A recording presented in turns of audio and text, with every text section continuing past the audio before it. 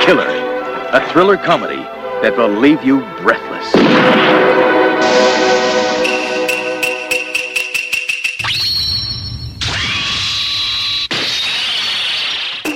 When you take the pebble from my hand, it will be time for you to leave. Ninja, the tea party's over.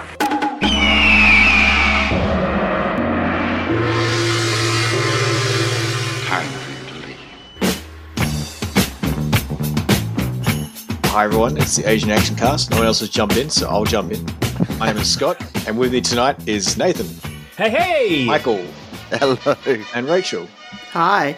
Our regular host Sam is not here, so we're just going to wing it like we always do. How's everybody doing tonight? I'm doing pretty good. I'm still a little bit snotty. Like, I don't know how great I'm going to go. I might sound terrible on this cast. Nasally. Nasally Nathan. Well, anyway, on the pleasantries, let's get straight into it. Tonight's movie is The Killer, the 1989 John Woo, Chow Yun-fat movie. Produced by Suhak. Yes. This movie, like I said, came out in 1989 and made about 18 million at the Hong Kong box office. Okay. And other movies out of the time in Hong Kong were Aces Go Places 5, A Better Tomorrow 3, God of Gamblers, 3? Pedicab Driver, and The Peacock King. Oh, Peacock King was pretty cool. Those last two we've done before. Well, we've done God of Gamblers, I believe. Yeah, we've done... Yeah, or did we do God of Gamblers 2? I think we did the second one, yeah. Yeah. I'm surprised, because I don't think I've ever seen A Better Tomorrow 3. How many of those are there? 3? I thought there might be 7. You never know. Aces Go Places has like 26, so who knows? So we're probably talking peak Chow Yun-fat time. Yeah. It's... So, The Killer, classic of Hong Kong cinema, one of the greatest films of that era, I would say. Kind of something we've been putting off for a while, because it's one of those... It's like Drunken Master 2. You're not going to do it because everybody's seen it. It's a great film. What do you got to add to the conversation? And the answer is, not much. I got nothing to tell you. Nothing. Really? It's amazing, but I got nothing to add to the conversation. I don't have anything new. Well, I'm going to put my hand up here and say I haven't seen Drunken Master 2. What word? Yep, for real. All one. Shit, that's going to be amazing. We're going to watch that. You haven't seen one. You haven't seen Drunken Master 2? Nope. I've seen Drunken clips. Master 1's meh, but Drunken Master 2 is like revelatory. Well, we'll have to do it sometime for the podcast. All right. Just settle. I think we did do it once, didn't we? Drunken Monkey, we did that one. Oh, yeah, we definitely did that. I don't know. I thought we put off Drunken Master 2 because it's such a... You know, every time we do a Jackie movie, we try and do one that's not necessary. Like, we do the Project A. We don't do Super Cop. You know? We did Police Story 2. We didn't do 1, did we? Yeah, we do whatever. Yeah, whatever. Let's just keep going with this movie. The Killer, We should really keep a list 1989. somewhere. Yes, yeah, it's an excellent. I reckon this is probably John Woo's masterpiece. I find it hard to find much fault in it. It's very tight, even though it's long. I'm going to say something that don't know if I should say. Go for it. Did John Woo do Hard Boiled? Yes. He did Hard Boiled, right? Hard Boiled's better than this. Ooh. For the action, yeah, definitely. I meant for story-wise versus action. Oh, this is very much almost... This is so perfect, it's almost a cliche. I kind of agree with Nathan here. Like, some of the tropes you see have been done so many times. This movie's like so revolutionary and inspirational to other movies that I was kind of laughing at it because the doves flying around and the slow motion shooting. But before we get any further, let's just we'll wrap it up. We'll pile into a little ball here and start fresh. So, I believe the translation of this in Chinese is roughly pair of blood splattering heroes or brothers. So that's pretty badass. That's pretty metal. I'm going to go through my notes and Sam notes at the same time. Sam can't be with this, so should we start with the pitch? Actually, hang on. We'll start with some of the cast. So Nathan also earlier mentioned that Tsui Hark produced this. Mm-hmm. So we've got Chow Yun-fat, Danny Lee, Sally Ye, who is a singer, Kenneth Sung, and many, many more. Anybody else want to jump in with some other ones there? I got nothing, dude. Like, to break everything. I watched this movie today, but I couldn't find. I thought I had a DVD. I didn't have a DVD, but I watched a YouTube copy, but it didn't have subtitles for some reason. So it's got who's the offsider? Who's his like handler? What's his name? Chu Kong. Chu Kong? Okay. Because he really stood out. Like, I don't remember him from what previous watches, but in this movie, I was like, wow, he's in it for like a good 30 minutes. There's also Ricky Yi Fan Wei, who's the badass assassin with the sunglasses. And John Woo does a cameo in this movie as well. Oh, okay. I want to know where it was. I was trying to think of. He's a short, sort of stocky dude, isn't he? John Woo as a first target killed by. Yeah. Jeff. That's why when he had the when he had the photograph of the targets and stuff, and I was like, I'm sure I know that face. What was it from? There you go. Little cameo. Excellent. Yep. So, should we go over the pitch, and we'll get into some other stuff down the track. I'll start with Sam's pitch. How about that? He's got two here. He's got Brothers from Another Mother. And That's very short and sweet, but that is not what I saw earlier. reluctant killer with a heart of gold tragically has to choose between loving a blind karaoke star or a middle-aged but sexy Dana Lee. Yeah. It works, I suppose. Nathan? Oh, you want me to go now?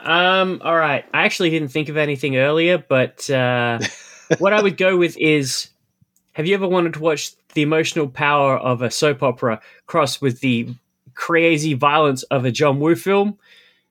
I've got a movie for you. It's definitely got soap opera-like visuals and vibes. Yes. Lots of the sets look like they're on a set. Like, they don't look like the realistic version of The Thing. They look like a stylized 80s version of The Thing. Like, the church does not look like a church.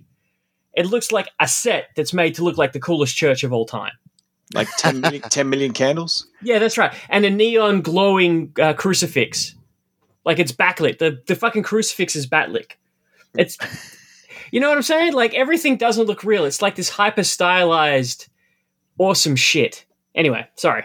I love it. I love it so much. It's so good. It's real good. I don't know.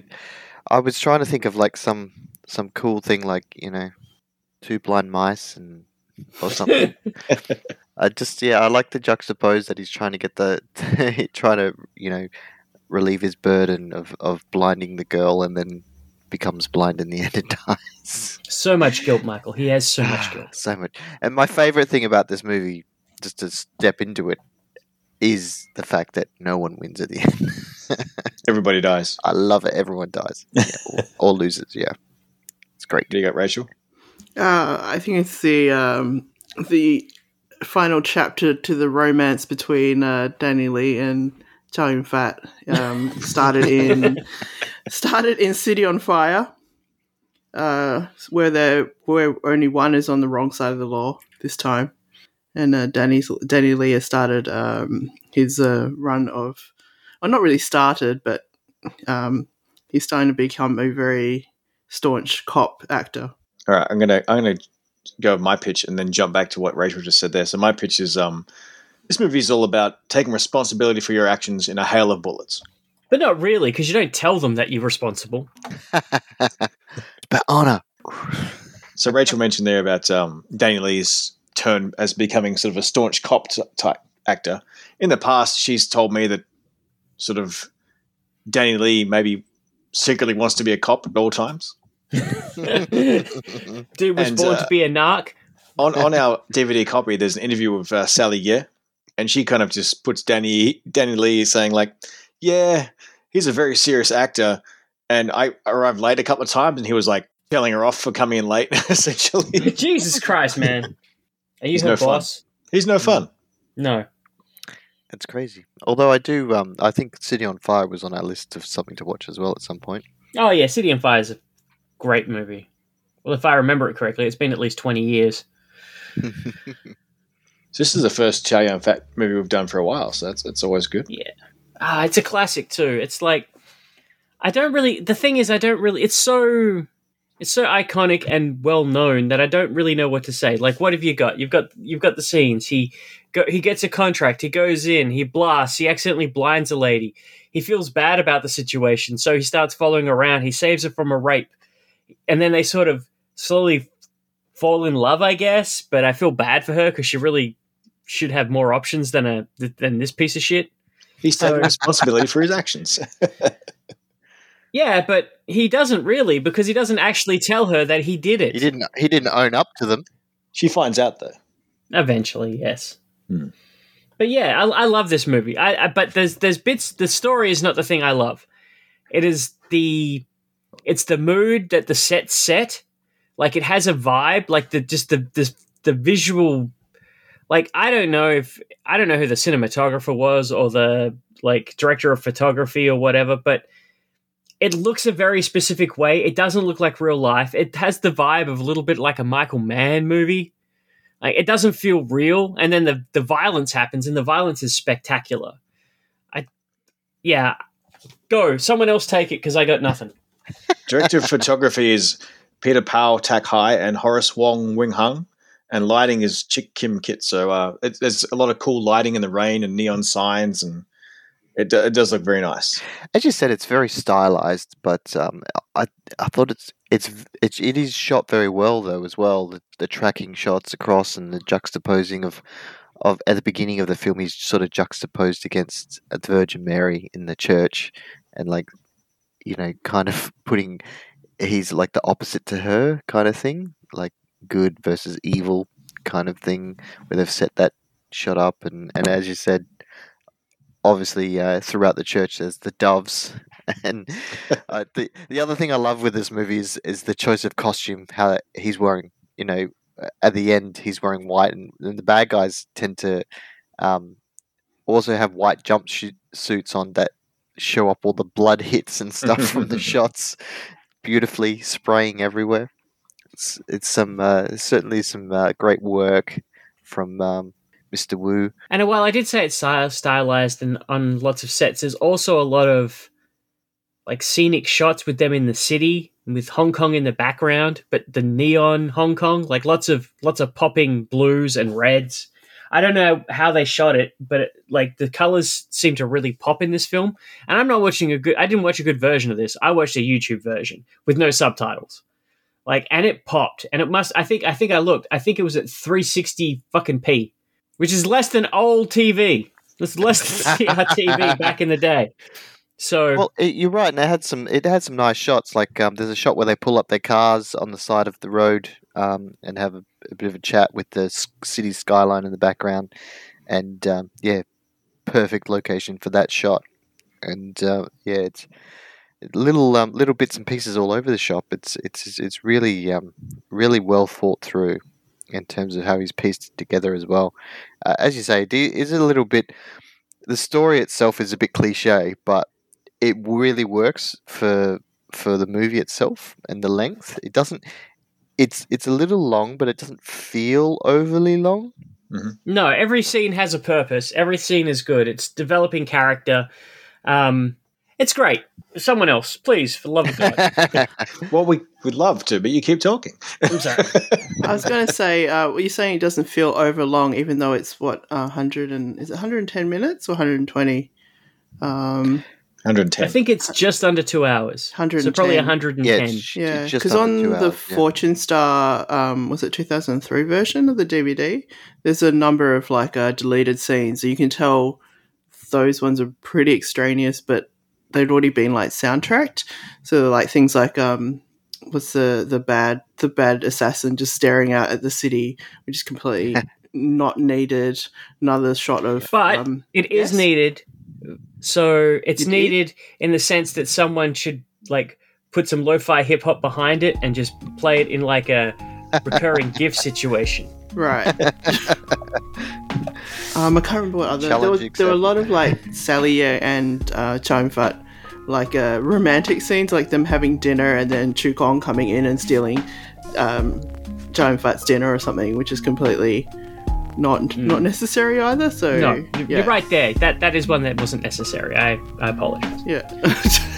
That needed a hip hop beat of him stealing his food. So Nathan said there's a lot of nice shots of Hong Kong in the city and neon lights. That is also juxtaposed with shots of the back arse end of Hong Kong and burnt out warehouses and right on the docks there. And some of those shots, like, that looks like the warehouse from Full Time Killer. I'm pretty sure that's the okay. mountain from this movie here. There's a little car thing that happens, and it's like the car thing is nowhere near the city. The car thing is so far away from the city that it's like, oh, we can do anything we want out here. It's just pretty much. very. I mean, that's realistic though in terms of how they're going to film that through the city, and I think it's I know they can't do the thing, but it's very easier on funny. the backlots. And When you stuff. say car thing, you mean a car chase? It's not really a chase. It's more like cars going around each other in like a circuit. I thought it's always that outer area that everyone Yeah. uses for their car chases. Mm-hmm. It's like all the Toei movies where there's just a quarry. Yeah. Use what you got. Use what you got. So this movie, I heard about this movie way before I saw it. Like this movie was referenced in magazines, music magazines and stuff. They always talk about the massive body count. This was introduced to me via the cult movies, Des Mangan. We said it before in the Armor of God podcast a couple of months back, but Des Mangan was a TV host on SBS TV, and he would introduce movies from all over the world, and this was one of them. I couldn't find a clip of him talking about The Killer, so I'm just going to chuck a clip in here of him being a smartass. So I'm going to put that in here. Next Saturday night, a film for all you pervs out there. Sorry, I mean connoisseurs of film, with the 1993 Japanese hit, The Weather Woman. But before that, this Monday night, I'll be showing you Killer Tongue. No, I'm not bragging, that's the title of the film. All right, thanks, Des. Thanks for that. But this movie is like very cult and underground. Like it's really. I feel like this particular movie was cult or underground, but I feel like it's the bleeding edge of that John Woo Double Guns. Like it's a cult movie and it's underground, but it's also like the biggest one of those. Yes. Is it just So That wave of his films, sort of, and then he goes to the West, obviously, and starts doing movies over there, Hard Target, Face Off, etc., etc. And it's really of his movies. This is probably his love affair with Chow. I think really sort of starts here. I think, even though it's not is it the first movie that he's done with Chow? I can't remember. no? Because he had the first Better Tomorrow. Better Tomorrow. First one, yeah. Before that, so I Yep. feel like he's getting very famous by this time for being like Mark Gore and stuff like that. Yeah, and am I right? Did they have not so much a falling out, but they just sort of went their separate ways for a long period of time, and then it was almost like a why aren't you doing another film with him kind of thing going on. I don't know, dude. Just feels that way. Let me throw something out here. Like this movie, I read was John Woo was inspired by an old film called Le Samurai, which is a French film. I've seen Le Samurai. I haven't seen that one, but this movie gives me samurai vibes and also like 1930s gangster vibes. Like he's got a fedora on, he goes into a speakeasy. Like if this was in black and white and you said it was like a gangster film, yeah, kind of is. Well, yeah, it's 100%. Like you put a different coat of paint on this, you make it less John Woo-ish. Like this could be a Chow Yun-fat's pants right up and gave him a higher voice. This could be a Gogol movie. Yeah. It could be a Duke. It doesn't. It's very much like assassin guy, really good assassin guy, falls in love with one of his victims, but there's a guy on his tail and he's got a rival. It's there's a cop, a dirty cop who's out to like take him down, but in the way they join forces to fight off this other thing. Do you remember that Bruce Willis movie, Last Man Standing? It's very. You mean Yojimbo? Yeah, Yojimbo kind of thing. Yeah. Or alternatively, Red Harvest. Yes, I do. It's a fantastic film in all of its incarnations. It's just a great movie. Incarnations, isn't it? Yeah, it's a very trope idea, and it's been done a number of times. But yeah, this is very. It's hard to pick out pieces because it's so well done. Every single scene is worth commenting on. There's a dragon boat race, and him with the sniper rifle, fucking like out on the boat with his bad fake mustache, just shooting that dude, and then there's like that Never scene. trust the man with the scarf, I tell you. There's that, scarf comes there's in that handy. scene where I can't remember. I do apologize again. I didn't watch it with subtitles, but where the dirty cop, like the cop who's after him, like gets a gun off the street, and like that's all shot really well at the nighttime. And he's like a bunch of like the cop gets shot and it's fucking great. And then there's like a speedboat chase during that dragon boat thing. It's great. Like every scene is great. I don't know what we. Yeah, I don't. Do you want to go through scene by scene? I've just got a couple of notes here from Sam here because he mentions that dragon boat race. He said, "That's a shit stunt, being stuck in a dragon boat with 20 other half sweaty dudes." He also says that Chow would suck in the zombie apocalypse because he never gets a headshot. He's always shooting at the body or the balls. Yeah, that is true. That's actually not 100% true because he kills that guy in the dragon boat race that he's hired to kill with a bullet to the head. But then he follows it up with 2 more shots. I was like, yeah, man, he needs to make sure. Going back also to the thoughts about this being sort of a gangster movie. Anytime they're talking with Sally Ye's character, Sandy, Jenny, the one woman in the film, the one woman. Whenever she's doing something, they shake her like, "You're being hysterical! Stop it!" And like 2 seconds away from slapping her, like a 30s gangster movie, you know. Yep, she's being hysterical. One thing I didn't buy with the blindness part was at the end when she's in the church and she knows exactly where to walk to go to the exit of the church. You know, she's crawling this way and that way. I was like, at this point, they've made a point saying that like she's gone fully blind and how the hell throughout the movie, everything? it seems like her sight is getting worse. Yeah, exactly. Wasn't she helped out by the priest or something? Because they cut that right scene at the out. end. They cut that scene out as well. But anyway. Well, then the priest dies. Yeah, I didn't need him anyway, unfortunately. Yeah, he was a bit superfluous. He just rocked up to the point where it's like, was that a missing scene? Because he just kind of pops in and then he helps her out. I was like, oh, what is that? Well, he was there Lance? earlier. Like he's there at the beginning when Chow's there, obviously doing the praying and stuff. And then when Chow got shot in the back, and then he was helping pull the bullets out and stuff. So I figured he's kind of in on it. So to some level. Yeah, so just basically, maybe he's the major donor of the church with all the scaffolding that never seems to be doing anything. Yeah, there you go. So to sum it up a bit more, like Nathan kind of summed it all up, it's a cat and mouse story of an assassin and a cop. Someone gets injured in the middle, Jenny, so the assassin is sort of looking out for her, falls in love with her. But along the way, ka-ching, while he's helping her out. Drinking Fago, son. Fago, ICP. That's right. I'd like to point out that they're in her apartment and she's like, "I'm going to play you a song." And it's like essentially she gives them her demo tape.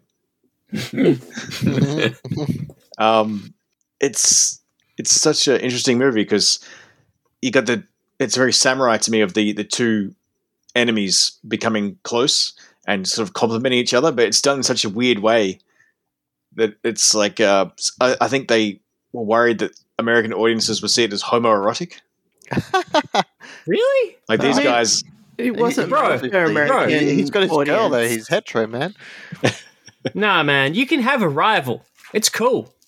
But it's like they're very complimentary of each other. I think that the relationship is very interesting since they're from different sides of the tracks, so to say. And how does Danny Lee's character become, in a way, think that it's okay then to side with the assassin? It's really strange. Well, he's already shown that he kind of goes. I think they do this pretty well. Like for one of these movies, it's one of those things where if we watched it in another film, like just say we watched it in Buddha's Palm, right? It would literally be like, "I'm your enemy. No, I'm your enemy. Let's be friends because there's a burst enemy." Okay. It would happen like that. But in this movie, what happens is that little girl, remember when he's about to get shot? He's already got a bullet on his head. And Danny Lee sees that and he sees fucking Chow roll with that girl and get her to the hospital as quickly as he can and all that shit. He's all like, he's a good bro. He may be on the wrong side of the law, but he's a bro. And I got to go down with that guy. That's where he maybe it is marginally homoerotic because it's pretty great. That's where he changes from wanting to kill him to wanting to arrest him. Mm-hmm. Did anyone else find that? That's right. Before that, he's like, I've got to fuck this dude up. But after that, he's like, oh man, he's an honorable dude. That scene was really weirdly staged because it was like the world's biggest hospital with big like waiting rooms with the curtains and stuff, and then the killer in black, and the rest of them like pinstripes or greyish kind of thing, or against this white background. Oh yeah, it's definitely again like everything in this movie, hyper stylized, made to make that point. I think like I don't know, it's just so good. Confusion It's between almost good and the evil. clothes- it is almost like the clothes are kind of juxtaposing who they are in the various scenes, where because he's a killer, he's in black in that part, and then he kind of turns to white as he becomes more and more sort of playing the hero, which he is throughout the movie anyway, and then it's the same with the cops with the partially grey, partially white kind of thing. As they What did you say, Rachel? I mean- The black and white is kind of like in between. Oh, there's a lot of grey if you think about There's it. a lot of semiotics in this shit. Yeah. Like it's all supposed to be a symbol of something else, right? Like this movie is very like black hat, white hat. Let's change it's so good. I'm sorry. I love it so much. And the bad guy's just randomly stupid as well. It's he's just like typical gangster dude that's trying to like kill everyone to get out on top and doesn't care Yeah. about. He's pretty honor. smart though. Wears a lot of bulletproof vests. Yeah. After he gets shot the first time. Look, if I went to high school in America, I'd wear a vest. So if I was definitely a gangster, I would be wearing fucking full body armor all the time. I got some notes from Sam here. All right. Where are we? Chow's career is built on his ability to smolder while shooting a gun without looking constipated. Something only a handful of stars can do. He's not classically good looking, but because he has that charisma, he can pull it off. Like he has I just keep looking at his teeth are bad. He's got a strange face. And like when they're He's trying, got like a moon face, but a sunken moon face. like you see all those identical. Shit's got craters. They keep trying to draw of him. They're all Yeah. like Yes. very 80s looking, but they can't quite get that face right, which I thought was interesting. He's always good with a cigarette in every movie he's got. He's either got he's got the acting with the cigarette thing going on, sitting in the chair smoldering. letting it Is that why his burn career all the way died? Because down. people stopped smoking in films? Maybe. Has it died? I don't know. I haven't seen him in anything in a really long time. He's been in stuff, we just haven't watched it. Like we have when we're talking about God of Gamblers, he actually made a couple more, like from Vegas to Macau and stuff, only a few years ago. And it's nice to know that we'll always have a big pile of movies to go back to. All right, a couple more notes from Sam here. All right. I assume Chow didn't shoot Danny wearing the striped jacket because he thought it was a convict and already had suffered enough. That's a good one, Sam. Danny Lee continues to prove that he has the tight buns from, he says the oily strangler, but he means the oily maniac. And he has... He's like me. He's thinking of the greasy strangler and the oily maniac put together. Chow is such a sympathetic killer that he's the kind of guy that would safely transfer a bug from his house to the garden, then only unload a clip in it. And Dan Lee gets inside Chow's head so quick he knows he won't let that girl die. Probably knows what he had for breakfast and how many shakes he takes at the urinal. Oh, sorry, one more. Chow is so conflicted about being a hitman. His parents want him to be a doctor or a lawyer, but he only got A's in murder. So many bullets get shot in this movie. I do wonder how he ended up with this profession. If anything, that's not never explained. But I guess maybe his old friend there.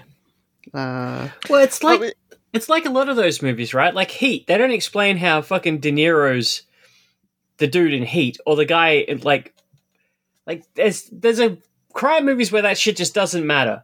You just got to get out of the house within 30 seconds flat when things are down. It's the vibes, bro. That's the only slight drag. It's kind of hard to buy them as friends with the handler guy when they sort of, they've been working together the last 10 years, but without that full backstory, you can't really buy it. Like, well, why would they, beyond him, giving you the marks, and that's about it. And We don't know their well, that's it. We don't know the backstory. We've just got to assume that they're close enough that that's a thing. Yeah, I mean, it was okay for what it was, because, I mean, there's not really that much that interacts other than, Chow shooting him in the head in the end. to put him out of his misery after he's tried to get him the money. Which I thought was kind of weird because it doesn't look like Chow's not well off. I mean, fair enough, the guy didn't pay for the hit. Okay, but it didn't look like he was short of money, like he couldn't have afforded to just flee anyway and take, Jenny to get the eye surgery wherever. How many other jobs can you get if you're a hitman who runs away? Yeah, but he was intending to leave the profession anyway, so it wasn't like it was like, I'm leaving all this money on the table. I'm going to run away kind of thing from all these jobs. Professional. I get you, Mike, but yeah, and I mean his triad buddy owned a house on the fucking cliff top and shit up there. That shit house, it wasn't fucking cheap either. That was really good looking, actually. I really like that house. Everything in this movie is so cool. Like, I don't want to belabor the point, I guess, but there's bits in this, like, I brought up Michael Mann before. There's bits in this where I watch it and I'm like, it feels as, like, interesting to watch as Heat. Like, just the shots, the things that are going on, or Thief. A lot of Hong Kong movies don't do that for me. Like, a lot of the Hong Kong movies, I'm literally just watching for the action, but in this, I'm like, oh yeah, I buy these, like, this criminal underworld thing that's going on. Do you sit there and go, though, like, when you say those in those movies, I'm like, this one came first? Is it more not Thief, but yes. Yeah, well, yeah. But yeah, like, yes, there's definitely people that are like, does Heat happen without this? Probably, but not probably the same. All right, I'm taking an executive decision here as the host. Yep. Nathan, you've said many times how cool this movie is and how great it is. You have to elaborate, or I'm going to have to mute your mic. Oh, shit. Okay. You got to elaborate here, bro. Okay, so the clothes are very on point. The way it is shot, lots of little small stunts, lots of camera work that's interesting, lots of fades that are interesting, lots of scenes that are set with like a still camera, but it's like... Here, let me throw you a bone here. Let's go over the scene where they bump into each other in the Jenny's apartment, because Sam says, all jokes aside, the blind girl's apartment making a standoff is chef's kiss and yet to be rivaled on kinetic tension. Talk a bit about that. Okay, so she goes in, he goes in there, and there's a sort of... They both... I don't know why the cop wants to keep up appearances. I really don't understand that, but like... So at this, we'll throw some context around the point that we're going to go into the scene. So the idea is the cop at this point is still chasing down the killer, and they've worked out that he saved the little girl. So he's going to be around. He's the killer with a heart of gold kind of thing, and so they've kind of linked him to the killing earlier, where he saved her when she was blinded. So they know that she got caught up in the middle of a hit, essentially. A hit, and he fired a gun in her face, and it fried her corneas or whatever. So they've figured out that he's still linked to her and still, checking in on her as such. And he'd gone to the club where she was playing and kind of ingratiated himself upon her and realized that there was a link there with this person. And so that's why he turns up and does a little sting operation at her apartment to try and catch him. Go, Nathan. Okay, so the first thing I want to point out, just as this scene opens, is Chow Yun-fat is smoking a really fucking cool cigarette down by the ocean on a rock. Camel cigarettes. That's how I want to set this up. With nice fucking blue to grey tones. The whole thing is shot fantastically. Then our bro Danny, he gets in by, like, there's like a little scene with like a bad garbage man. I don't know. No subtitles. And he gets in and then he's there. And then Chow Yun's like, she won't let me smoke in the house. But he goes back to the house. But then he understands that something's going on. He's real confused. And he's like, he goes to break in, and then they've got standoff, but she's blind, so she can't see that they're standing off. And then there's this whole thing where they've got their eyes locked together, but they're talking like everything's normal. It's so fucking good. And they move around the whole apartment. And she's handing him, like, do you want to drink a tea? And she hands him the tea, and they're switching hands with the guns to carry the tea, so she doesn't notice that they're holding guns across her. Yes, but the thing is, it's not just that. The way they fucking move the camera through the set, because it's just an apartment, and they move through the whole thing. Like, she takes it from the entryway all the way through to getting, like, as you said, tea and stuff. so good. And even the second cop who's posing as the garbage dude comes through the window and gets caught by Chow when he drops the gun, and he stands over him with the gun and blocks him and hands him the tea to force him to not be able to move as well. All sort of linked in. It's all like a beautifully choreographed sort of like sequence of moves. The camera is never 100% stationary. It's always kind of doing this slight like 360 thing. It's always moving. Everything looks good and is moving all the time. I don't know what else you want me to say, except that it starts with a man smoking a cigarette on a rock in front of the beach. And what more the fuck do you want? You ask for? So Jenny kind of says, "I'll make you some tea," and they're like, "No, it's no problem." She's like, "I'm making you tea, goddammit!" And Rachel, you want to jump in? Where they make up like their names for each other and stuff as well. Hello, Rachel. What's that to do? With what names? The names. Names of what? So they come up with these pet names for each other? Oh, because in different versions they come up with different things, but the native translation, I guess, is they're pretending they like know each other from a village or from back in the old days. So in my one, it was football. We have Mickey Mouse. I didn't have any. Mickey Mouse and I was going to say Dumbo, which is totally not what he said. Really, mine had they were on a football team when they were younger, when they were kids, and Chow was Shrimp Head. Oh yeah. Danny Lee was Runt. Yeah, or Little B is another translation for that one. But yeah, Shrimp Head is pretty good, that one. Also, on our copy, Chow Yun-Fat's character is called Jeff, but they call him Ajung or something like that. Ajong. Yeah, Ajung. Yeah. Ajung is the name on my copy, that's for sure. Mm-hmm. Because Jenny seems the only thing that's universal. Jenny's easy to say because it's for Hong Kongers, because it's one of those names in Y that ends in Y, like Jackie or something. It is weird considering, like as you said, you've got the actual, a Fortune Star print. Mine's the Fortune Star print, but it's the Hong Kong Legends where they've obviously done their own subtitling and stuff over the top. But it doesn't seem like it had the cool extra stuff that yours had. Mine didn't have any extras on it. Those extras were like so 2000s. That one about the guns, sitting in a what do you call it, abandoned warehouse, and the camera's just circling the guy wearing army fatigues just constantly. That's kind of lame. It's kind of wanky. Mine was one of those old DVDs where it doesn't have any extras. It's just got like title menu chapters and that was it. But it didn't even have like a title menu that was made specifically for the killer. It was like, compilation of Hong Kong Legends. So this is the big picture of stupid Jet Li in The Hitman when he's holding the one where he's holding the gun up like that and he's got the stupid look on his face. It was like that center of my screen. And then like a Michelle Yeoh, and I can't even remember, I think it was Dragon Gate or something. Like mixed, and then Jack in the middle from Drunken Master 1. I was like, that's a weird compilation. Chow's not even on the picture, and it's his movie. And on the internal cover, it has, obviously all the Hong Kong Legend movies that had come out in that particular year, in the 90s, I think it was. Got to be a bit better DVD copy than Future X Cops. Yeah. That was from Bali, wasn't it? That was a Bali copy. Yeah. But the movie itself was shit anyway, so it didn't really matter. It kind of matched.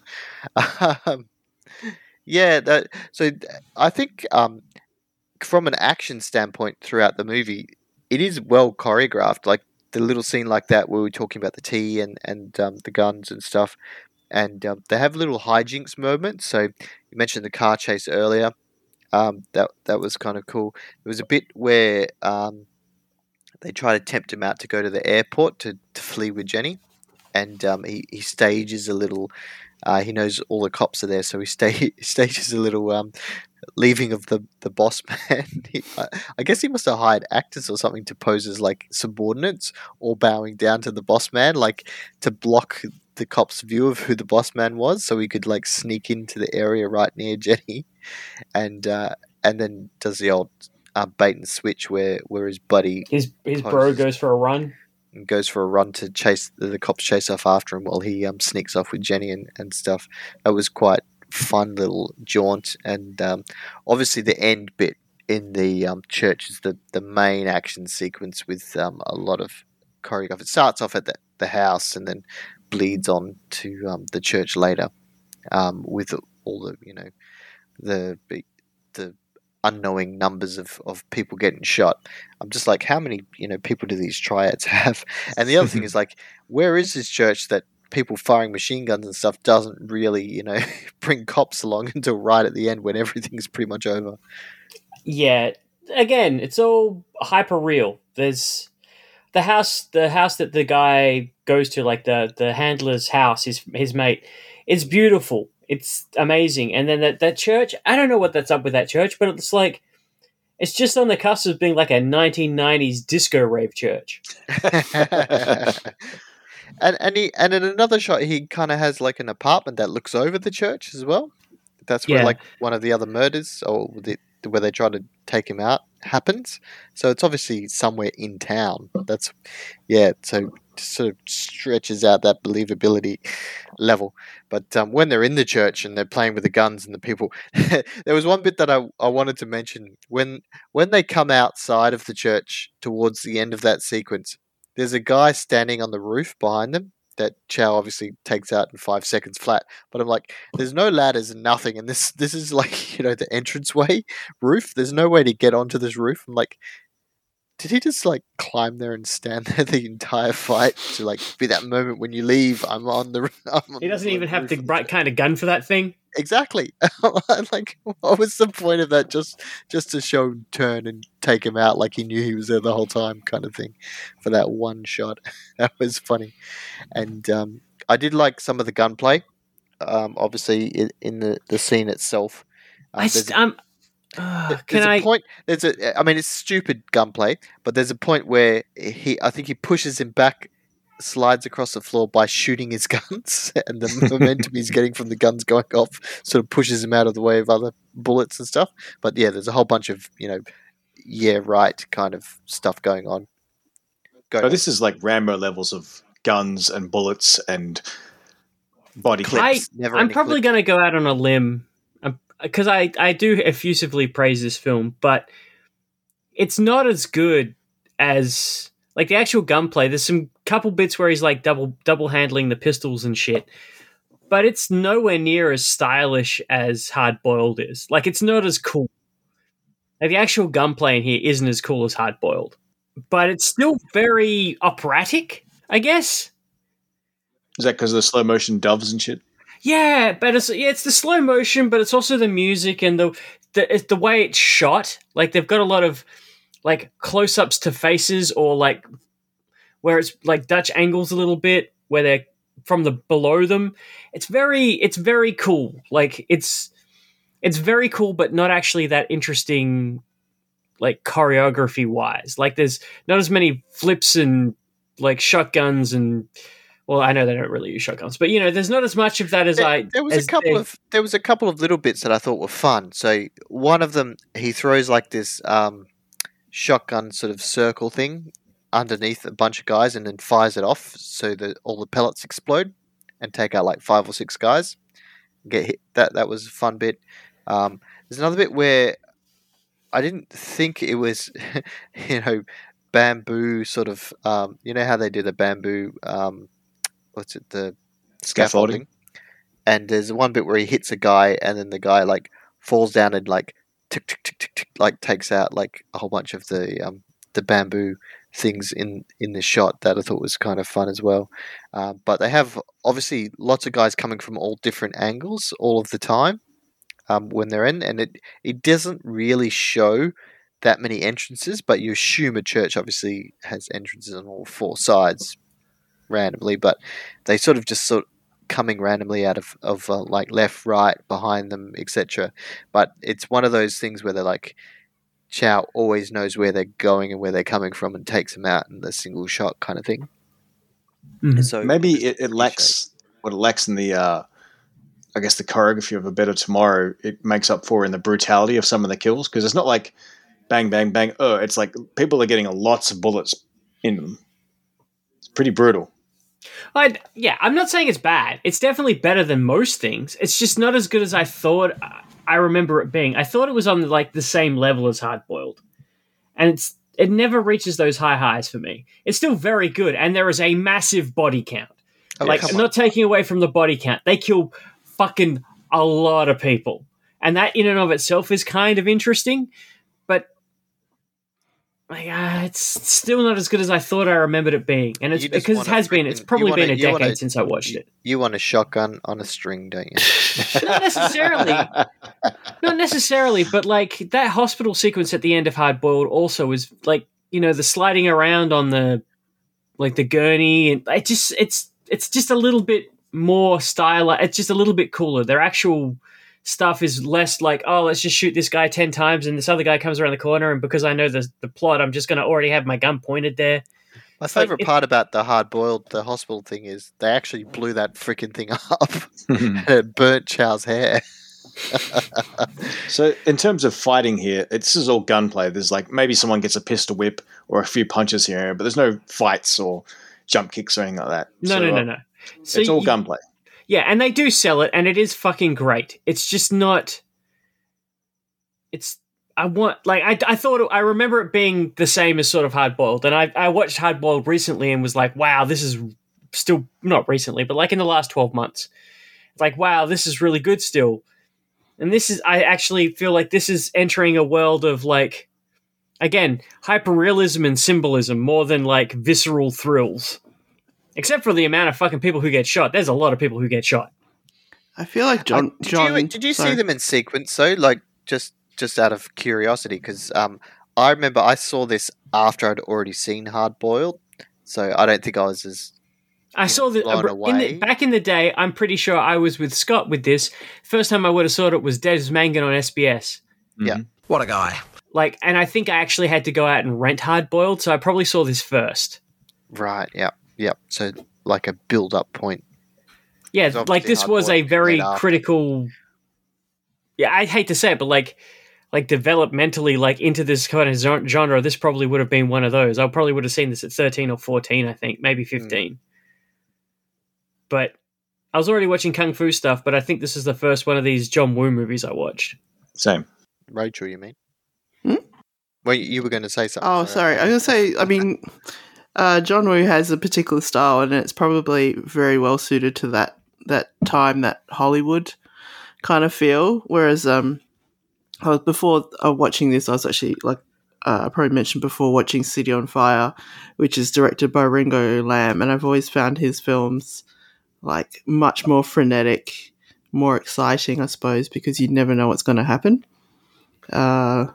It's just a lot of more like unpredictable gunfights and I guess cops versus robbers type things compared to John Woo. I think it's just maybe John Woo's just an acquired taste kind of thing. I always felt that he kind of peaked to some point, and when you look at like his later movies, he's kind of borrowing his own stuff. And almost, I don't know if he's trying to top it, but he's just borrowing pieces and then reusing them, like the doves. That became his kind of signature thing going on, and the stylized gunplay, etc. He just sort of filters that through some of the movies. But then he does do different styles as well, in other types of movies, which is a little bit different, but it kind of felt like he peaked in this period, and then the rest after that there've been some okay movies, but mostly it's been a downward trajectory. Sorry, John, but that's just me. I didn't like Redcliffe. Like, I'm going to go out there and say that those movies were boring as hell. Oh, they needed a lot of editing and shit to cut. They didn't need to be two fucking 3-hour movies. I'm not willing to. I haven't watched enough of his stuff recently to say, but yes, he has I think his crossover period from about here, like say 1989, through to I don't know when was that stupid plane movie that he made? Movie? Con Air? No, he didn't make Con Air. The plane movie, like with I was thinking Face Off. Oh god, it's gonna kill me. It's got It's Christian Slater in it. Holy fuck! What the hell is You that? have a movie? computer and a phone in front of you. Look it up. Oh god, it is going to bother me. A plane about that it- wouldn't slow down. What, But yeah, year? I Mission think Impossible I think 2, through Broken he Arrow. did that movie. Broken Arrow? Thank you. Holy fuck, Kurt Russell, Thanks, Christian Slater, Wikipedia. Broken Arrow. I was doing it. I was getting my phone, but I wasn't there yet. But that movie, I feel like about this movie to there is like it's like John Woo's one of the biggest directors in the world, essentially. Right? If he had chosen a better project than Broken Arrow, are we still talking about him now like we're talking about like Tarantino or Cameron? Or did his time just pass? I don't know. That wasn't like his downfall kind of movie, was it? Yeah, but that was like his last gasp of like American Mission money, Impossible right? 2 What did he after that. that? I thought What do you Mission have? Impossible Face 2 was kind of his thing. The Face Off was before that. Face Off was before Mission Impossible 2. Yeah. Yeah, Face Off and that one with the Hard Target prior to. I thought his like last big Hollywood movie was Broken Arrow. There was Wind Talkers, which was a Nicolas Cage movie. Oh yeah, that's the one that killed his career. Okay, that was pretty bad because I like Nicolas Cage and I hated that film. All right, okay, so it was that. I apologize. The Christian Slater movie killed his career. So Mike mentioned before, like he kind of made a comment that maybe John Woo sort of borrows techniques here and there. Would you say he's like a movie magpie in the same way that Quentin Tarantino is, like taking homages and borrowing bits and pieces here and there? Is he Hong Kong's Quentin Tarantino, or is that Johnny To? Nobody's Quentin Tarantino. He steals from everyone and every culture. Well, that's that's a sort of what I was about to say. Also, that John Woo, he was making movies in the late 70s? Like, he's got those heroic bloodshed films, John Woo? Am I wrong there? Like, he already had... You essentially are borrowing from yourself if you're going back that far in film, right? Mm-hmm.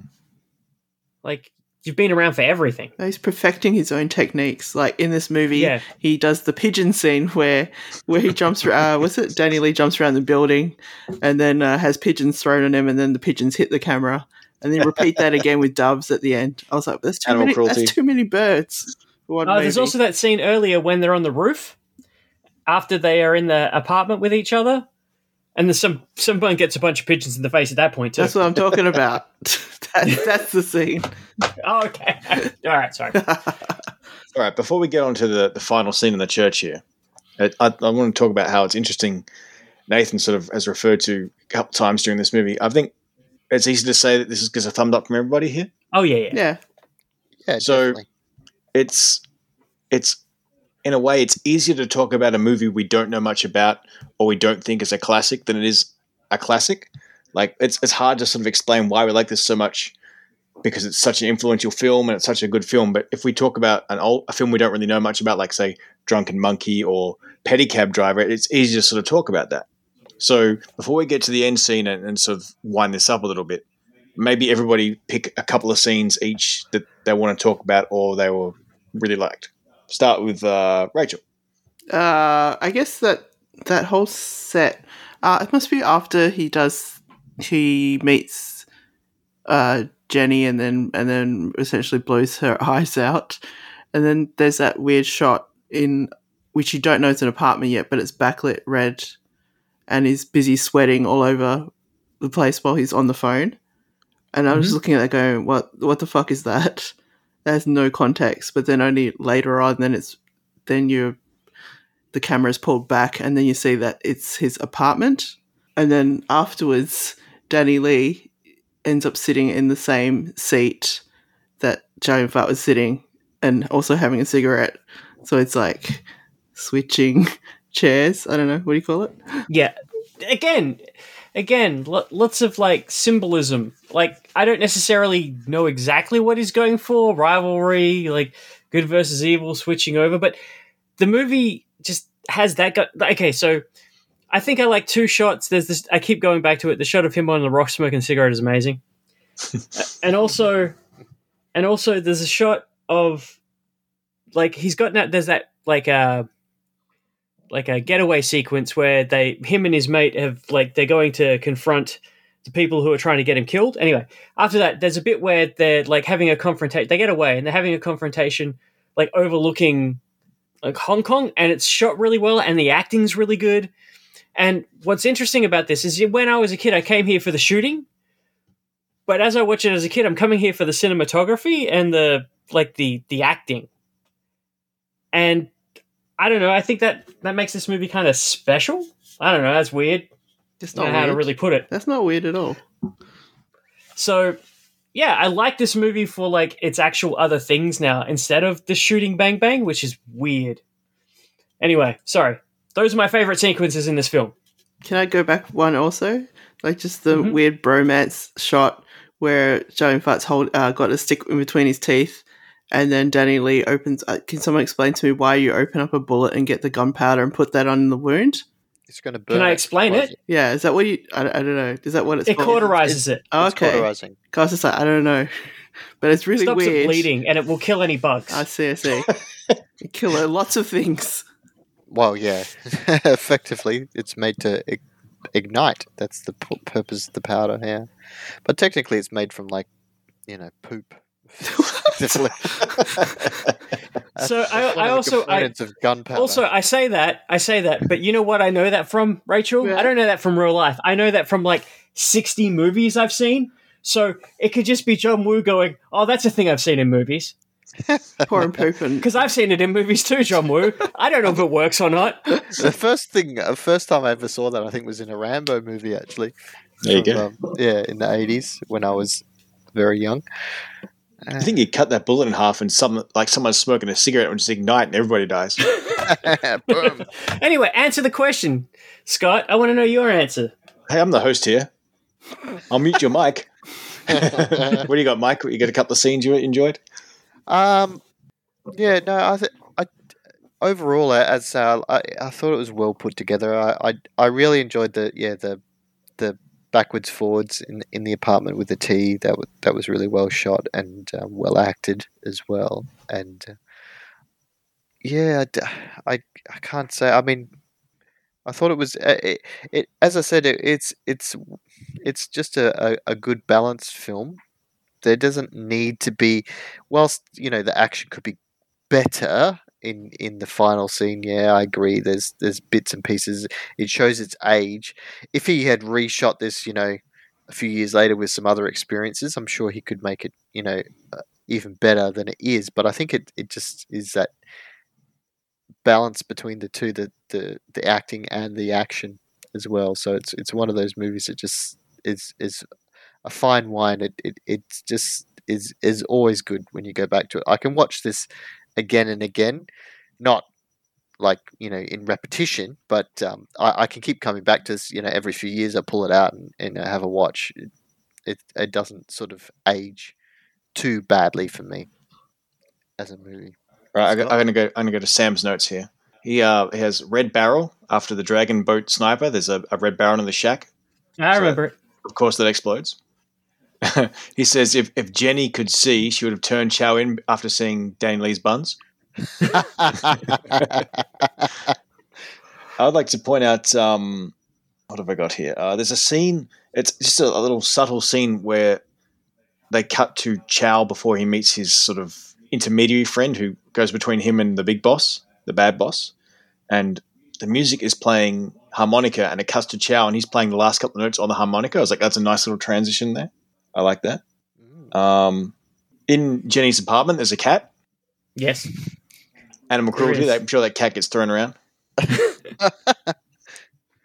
That cat comes into play later on. It kind of swipe Danny Lee or something like that, distract him. I think you need to let's stop calling them cats and just call them meow, because that's what it is in all the movies. It's a meow. What else have I got? I enjoy, like Nathan mentioned, sort of some of the neon Hong Kong streets and the rain and all that stuff. It looks really nice. I like the scene where Danny Lee is trying to he's running after a tram and he jumps in the back of the tram. Yeah. Oh yeah, yep. That was really cool. I enjoyed that one. So let's go to our final scene here in the church. This is fantastic. This is the big showdown with like 1 million bad guys and 2 people in the church with 80,000 guns. It's fantastic. So have at it. it doesn't even really start in the church. It starts at that house, really. Mm. And like those dudes in white jumpsuits start jumping through, and he's like, "Pap pap." He just like realize like the Danny and Chow are there, and they're sort of starting to have their face off. But as their face off starts to occur, all the goons show up, just hired goons, fucking everywhere, just flipping and shooting, and they're both just like, "All right, it's time to go, pop pop." I know it's hyper stylized and stuff, but why would someone choose white jumpsuits? You know, it just seems like it's going to get dirty from the moment you put it on. Yeah. So you said the hired goons there, right? But yeah. Yes. The hired goons, a Simpsons reference. Is this is Homer the beer baron? Is that Chow Yun-fat? Sorry, go on. Also, I've got a note here that he needs a trench coat to be hard boiled, though. Oh, hang on. No, never mind. Hard boiled, though. I lost my note. Never mind. Oh, there's a scene where he steals a car. Yes. Got a getaway car, and it's covered in bird shit. And by the time he gets to the hospital, that bird shit's gone, so it's continuity area there. Bird shit. That's true, yeah. I did notice that car was very filthy when they got into it, and it looked clean later. Good point. The first time Dan Lee goes to the church, too, he does an unnecessary forward roll, which cracked me up. Yeah. He's a cop. Those dudes are always meeting on the floor, too. Meeting on the floor with guns in their faces. There was a bit in the car chase as well that I was a bit unsure about, because like the guy that comes in and shoots the cop in the trailing car, like the hired assassin guy's driving like a black car with like a spoiler on it. And then when they're driving through the town, there's like a blue car. That's the one in between them. And I thought it was meant to be the same like black car, but then I think there was another car that suddenly appears at some point. And I didn't get the point at which that car was chasing. It was kind of weird in the cut for me. Yeah. So apparently all those cars are Citroens, which further adds to it could be a 1930s gangster movie because those cars look really there's also, I'm pretty sure there's some Volvos in there. When I was watching the credits end scene, there was big like Citroen and Nike as well. For whatever reason, I didn't notice Nikes in the movie, but yeah, and like sponsors. Camel cigarettes. That's right. Yep, they were a big sponsor as well. Mm. So let's tie this final scene into our hail for the stuntman. What's the shittest stunt? Which stunt would hurt the most here? I got a couple. I'll start. Okay, go for it. My first one is someone rolls into a bunch of candles. Oh, that was mine. That looks like it would hurt like hell, man. And you would have been on fire. And you got to put up with like sexual deviants jerking off to you forever. All that hot wax. My other one was someone goes through a window and then goes through the glass of a window and lands on the window frame on the way down too. So they get the glass and the wood. Oh yeah, I remember. Yeah, that looked fucking painful. And there's a couple of car crashes that look like real. Like that would have hurt. The whiplash and all that shit. That looks nasty. I still think the shittest stunt was the one earlier with the island or whatever with the children in the middle, where they explode the barrels because they look really close to people when those explosions go off. Explosions are hot too, like hotter than you think they're going to be.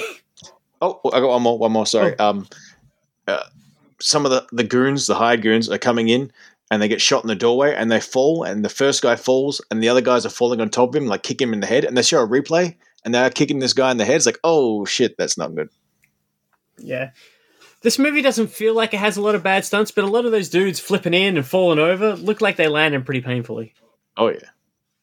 Do you want to hear Sam's? Yes. Dana Lee's pants struggling to contain the fireworks all movie. What? All right. You got one, Mike? I think I mentioned it earlier where there's a scene in the church where the guy's up on the scaffolding and gets shot and falls and takes out every single bamboo. Every branch of the tree on the way down. As he goes on the way down. And yeah, he definitely hits them and falls through them. So yeah, that would have been painful.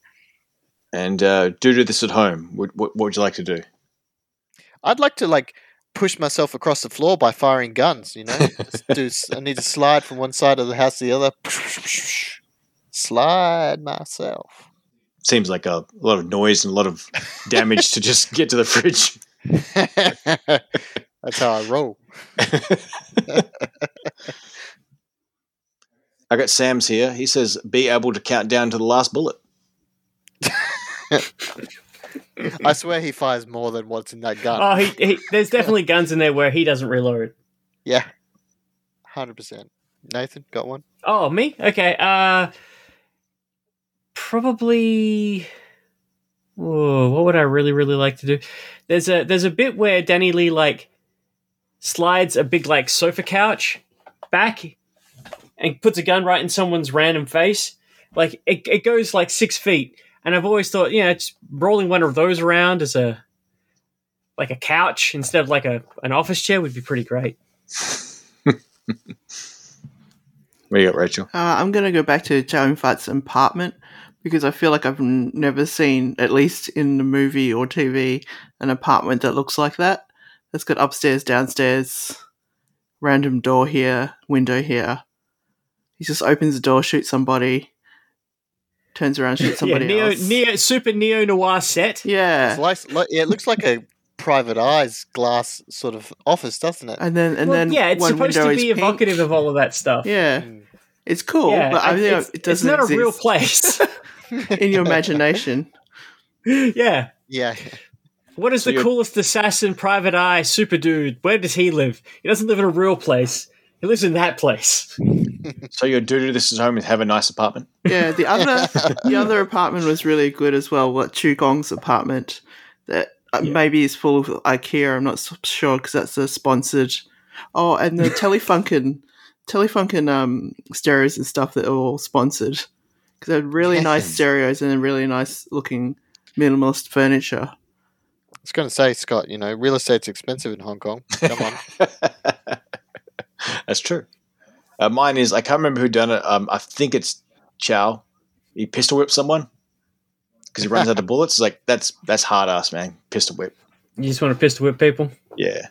Didn't he pistol whip Danny Lee? It might have been. Yeah, I think you're right. So he could shoot someone else. Yeah, coming. I want to give a shout out here to Sally, the Jenny. I thought she played that character quite well because it must be tricky to be like have all this shit going on in front of you. I thought she played okay. She did. And well. Didn't act to it. Yeah. She didn't like. She flowered around a bit, but and her direction was like just act hysterical. But I thought she did a decent enough job. And Kent Sung, pour one out for him. Yeah. He's dead. Cool. Yeah. Just he's dead. Okay. You're hanging me out to dry here. Depends how old the movie is. Context, How please. many actors are there? Everybody's dying. He died this year after he came back from a trip from Malaysia and Singapore, like unexpectedly. So not sure whether it's COVID or something else. Because otherwise he was fine on holiday, and he was busy taking happy snaps with people and stuff like that. But yeah, and then he came back and he suddenly died. Brutal, man. He fell on those candles and did a forward roll, and that was it for him. Oh man, sort of bumming me out. That's The Killer. I mean, I know it sounds like we're a bit scattershot here, but it's a fantastic movie. It looks very, very nice. It's very brutal.